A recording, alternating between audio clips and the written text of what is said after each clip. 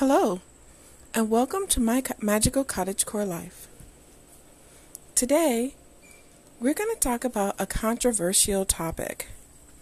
And I know it might be a little delicate, a little offensive, a little alarming for some of you, because it might not be something you're comfortable with or something you're familiar with doing. And for that, I offer understanding. And I offer grace, and I hope that this topic will not disturb you too much, or the word should be overmuch. Today's topic, I need you to open up your big book of stuff, and we're going to talk about hand cleaning. Specifically, hand cleaning the old-fashioned way a little bit when it comes to different parts of your home that oftentimes people are using chemicals to do the job for more so than their own, industriousness. And no judgment here. I'm not saying that you're a bad housekeeper or a bad person. God knows, I'm a pretty cluttered person a lot of the time when I don't stay on top of it. But this is just something I want to share. So let's get started.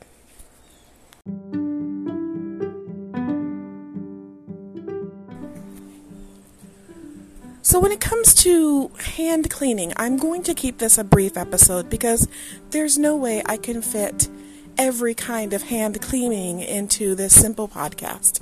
But we're going to talk about the most pernicious areas, the most difficult and unpleasant areas for the most part, so that we can have a discussion. Let's start a discussion, right?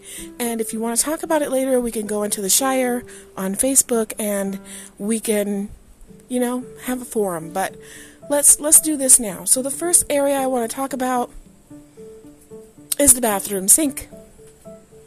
Now, I know that many people like to use the spray-on things, and that's fine. You want the little bubbly things to do all of the wiping and the scrubbing and everything else, and there's nothing really wrong with that, except sometimes we want to be mindful of how many chemicals we're using in our house.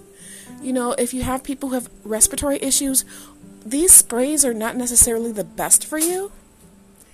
And if you're going to use a chemical, maybe think about using a powdered cleanser more so. If you can't just use soap, I will even go so far as to say you might be better served getting a cheap $1 tube of toothpaste and going in there and trying to get rid of the majority of soap scum in anything. Honestly, toothpaste has pumice, and it can work really, really well. So that's one thing you can do.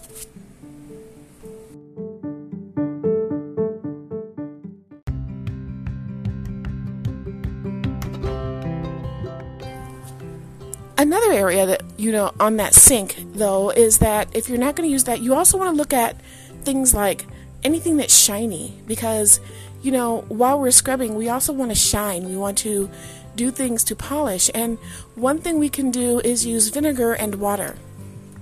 No, seriously, vinegar and water will cut through a lot of things, and they will help you clean it up.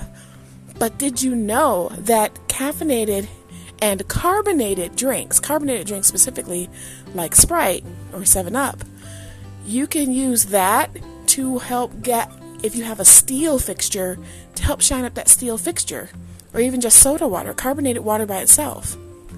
So that's something to think about too, just to get it clean and just to make it look nice. Now, if you are in a situation where there's a lot of blood on your sink, maybe someone, got caught gathering thistles or whatever, you can also use a little bit of milk. If there's a blood stain, especially if it's a situation where it's a porous counter, milk helps lift up blood, as do a lot of other natural ingredients.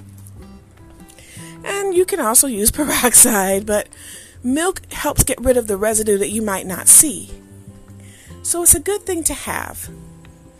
And don't mix vinegar and hydrogen peroxide, ever. Don't do that. You want to look that up too.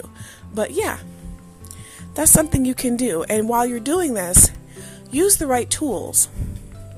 You know, sometimes we think that just a sponge is going to do everything, and it's really not. So let's get into tools.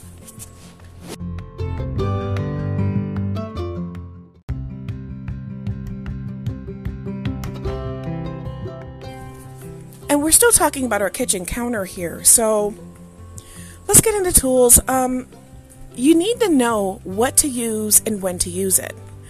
A simple cloth can work wonders on many things, but sometimes you need a little bit more power. And when that happens, you might want to use a sponge with a little bit of a scrubber on the side, the gentle one, not the heavy one. But let's say that's still not doing it. Remember I told you a long time ago in another episode to save those netted bags, those plastic netted bags for like the onions and the potatoes? You can get to town with these. Start using those. You might be able to actually clean up something without using the cleanser if you use those. But you can use them with the cleanser, with a cloth or a sponge, and really get in there. If it's really bad, then definitely maybe use a liquid cleanser. And again, using a toothbrush or other brushes is something we haven't talked about, but brushes actually do work very, very well. Designate a toothbrush, and to make sure you don't use it by mistake for something else, wrap the handle in black electrical tape or with nail polish. Dip it in nail polish so that you can know that this is a cleaning brush. And keep it with your cleaning supplies. And really scrub with that, and that will help you so much. Sometimes you need a brush to be able to get that circular motion and a little bit of force to bring things out and lift them up. Not just on your bathroom counter, but you can also use that around your fixtures in your tub and shower, as well as in the grout between the tiles. And again, you can either use the liquid cleanser, powdered cleanser, or toothpaste, because again, it has a little bit of pumice.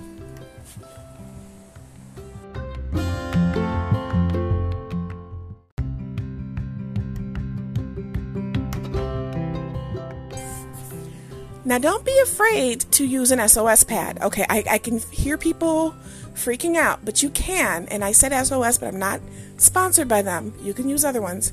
But don't be afraid to use that on places that aren't necessarily cosmetically sensitive. You can use that on the tub. You can, as far as certain areas, you can use it on the toilet. There's nothing that says you can't. And since we've gotten to the toilet, I feel flush with knowledge about that. Yeah, I know, right? Come on, you gotta admit that was a good one. All right, you don't have to only use a towel. Get a second brush. A second brush only for the outside of the toilet. You'd be surprised how well that brush can get into those nooks and crannies. And understand that when you do a deep clean on a toilet, you have to remove the lid and the seat. And flip those parts up to unscrew those bolts, and get in there to really, really get in there. And did you know a bottle brush works really well right there? It really does. Sometimes you just have to use your hands. Same thing with stains in the bowl. We all know about the chemicals that we shoot up under the rim of the toilet. However, or as my dad would say, the commode. However, sometimes there are certain stains, like hard water stains, you just can't get out with that. And people use Seal, the rust things and other things like that, but you don't have to do that. Get yourself some cleanser and a really good sponge dedicated just to the toilet. And you can get sponges in 3-packs, okay, at the dollar store. You really can. And scrub it with your hand. If you're squeamish, use gloves, but just scrub it with your hand and you can clean that toilet so well. I mean, it's just absolutely can just be perfectly clean for you without having to do so much chemical damage to your house and the environment.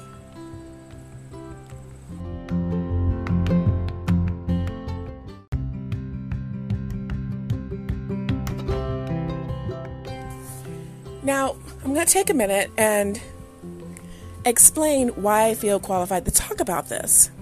And I really don't like to clean. I don't. I really, really don't. I don't. I'm not one of those people. And there's a reason I like to just do a minimal amount of cleaning most of the time. Because I live somewhat cluttered, and it's not really good. I'm not in a hoarder house, but my husband brings a lot of stuff home, and we run a pantry from our house, as well as sometimes an object closet where people find needful things. If they are in need, we have them and we give them to them. We've given food away, dishes away, clothes away. It's just insane. So we have a lot of stuff going on in here, and but it's not horrible, but it's a lot more than I'd like. But that being said, why am I qualified to talk to you about this? I used to be a housekeeper. I used to be a housekeeper at a ski resort in Colorado, Copper Mountain Resort in Copper Mountain, Colorado. And I used to live in Leadville, which was a little bit above. I was in Lake County and I worked in Summit County. And if you don't know where Copper Mountain is, it's on the other side of that mountain range where Vail is. Yeah, where all the stars go. Yeah, that's right. That's where I used to work. And if I never say anything else, I really respect Clint Black because he was kind to me and he was a very good gentleman. And I will never forget how he treated me. And I wanted to say that. Nothing inappropriate, but as a maid, or rather housekeeper, I really appreciated the tip, and I really appreciated the way that he treated the people who work there. And that's all I have to say about that. So I believe in giving people their credit while they're alive. Give you those flowers while you're alive. So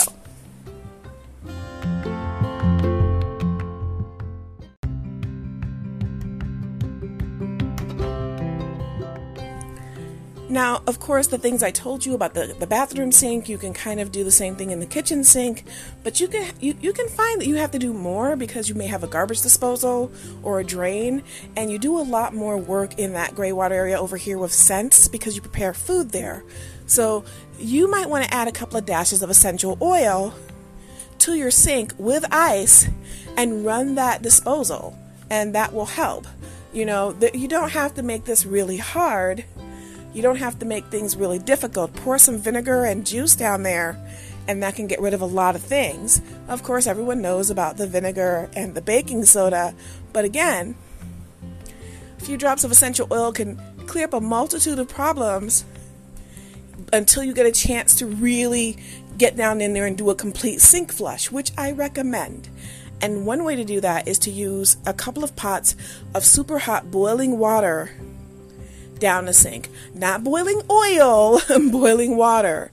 And that will help with breaking up grease and clogs, unless you have a plumbing issue, in which case you should definitely use your plumbing clearing items. However, and here's something that's important, never mix them. If you use one brand of plumber items, as far as a liquid plumber kind of thing, I'm not endorsed by them, don't mix it with another brand. You cannot mix those things, and never ever pour bleach down there after you've used one. Let it just keep pouring water, or get a snake, or get more of the same, or call a plumber. I mean, that's my recommendation. And once you pour that down, do not open that bottom, because that corrosive liquid, if you open it the wrong way and it's still stuck in there, it could come down on your hands, and you don't want that.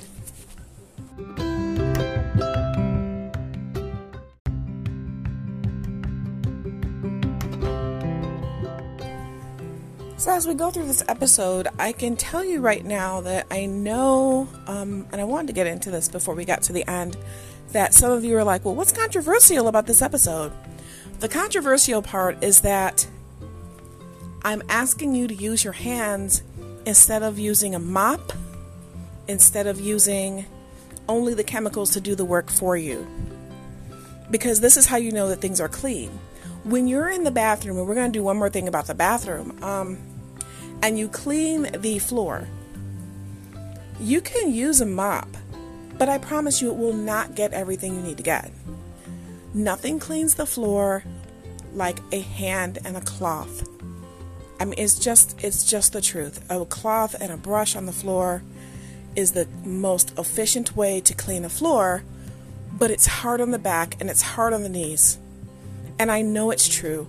And I know that we fought as people, as women, and for a long time to not have to do as much brute labor as much repetitive drudgery in the home as possible. That's one of the reasons we love the products that have been invented.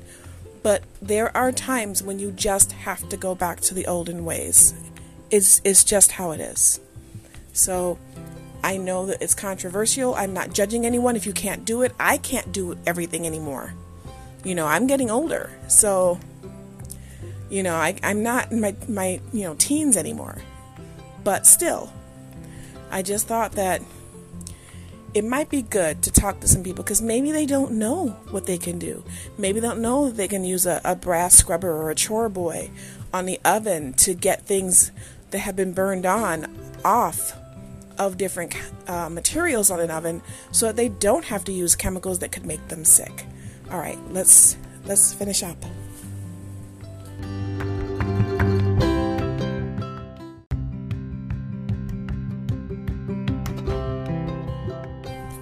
Now, I need to be fair here. We've been talking about vinegar a lot. I know I was going to end this episode, but I wanted to talk about this. We've been talking about vinegar a lot in this episode, and I want to give you a good estimate of what your ratio of ingredients should be if you're making a vinegar cleaning solution. And that vinegar should be 1-to-1. So what that means is if you have a cup of vinegar, you've got a cup of water. Now, yes, you can use regular distilled vinegar, but you can also use cleaning vinegar. They have both. And you can find both at most canning areas in hardware stores or in grocery markets. It really comes down to you deciding what strength you want to use. But I will say this, when you're doing this, you are 99% of the time looking for white vinegar. I'm not saying other vinegars won't work. I'm saying that I haven't seen them used. So when I'm talking about vinegar, I want you to know I'm talking about distilled white vinegar.